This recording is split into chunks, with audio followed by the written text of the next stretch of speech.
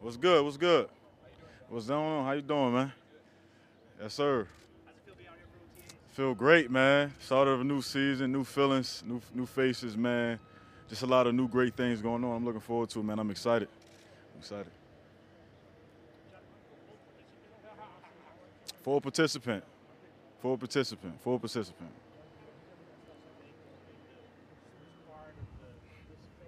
Right, absolutely. Yeah. Nah, it's I think it's to me, man, I mean, everybody got their own routine and older guys got the right as they should to, be here or not. That's their right. But just for me in my opinion, man, I just think it's such a great team bonding element to it. You know what I mean? Just being here and being around the guys and just building that chemistry.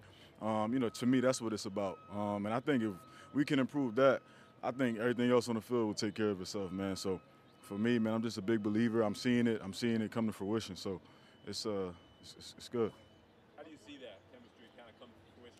Because Brett Thomas is saying it's early, it's early. Yeah. You got to see Nah, I'm talking about from April 19th. You know what I mean? I've been here since then. You know what I mean? Every day and just grinding and trying to, just trying to, be a part of the team building chemistry. You know what I mean? Just being part of that element, man, and seeing guys just laughing with the guys, being in the locker room with the guys. You know what I mean? And just spending this, even outside of here. You know what I mean? A lot of guys in Boston, we see each other at the games. You know what I mean? At the Celtics games, at the Red Sox games, and just that team bonding, atmosphere. You know what I mean? To get those guys together, man. And we finally come out here. We were all anticipating, day one. You know what I mean? So to finally get us out here, you could feel the energy. It was a lot of great energy out there, man. That was good for the first day.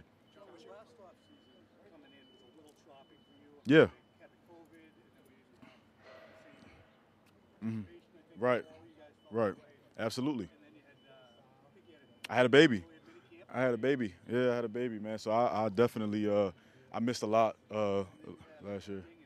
Yeah, yeah, mini camp. I had a dang. So my off season was choppy. You know what I mean? And I had some great things like my baby girl being born, but then I had some unfortunate setbacks as well. So I definitely missed some quality time here, man. And I recognize how valuable that time is. You know what I mean? And I'm just here to take advantage of that. And is it feeling like, okay, now I know what to expect? I'm Absolutely. Absolutely. I mean, I've been with new to expect. I was going into year 5, man. I mean, the NFL is the NFL. You know what I mean? So, we got a great staff here, man, a historic staff. You know what I mean? And these guys, they know what they're doing. So I knew what to expect from that aspect. But like I said, just being around the guys, I missed a lot of quality time with that last year. Learning how they do things here. Every place is a little different. You know what I mean? So I'm taking advantage of that now. Yeah. Heard from Coach Belichick at the owners' meetings. He just mentioned tweaking the playbook a little bit to fit your skill set in particular. Have you gotten any inklings at all that there might be some new wrinkles for you in this season? Maybe.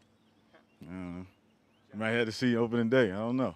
Sorry if this is a repeat. Just came over.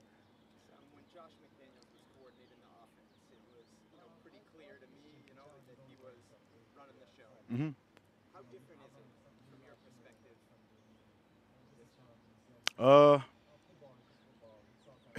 it's just about execution at this point, man. Like no matter who's calling it, we just got to go out there and execute and do what we do best. That's above my pay grade, honestly. But like I said, man, we execute, we do what we do, and it really doesn't matter who's calling the plays. Thanks, Johnny. Yep.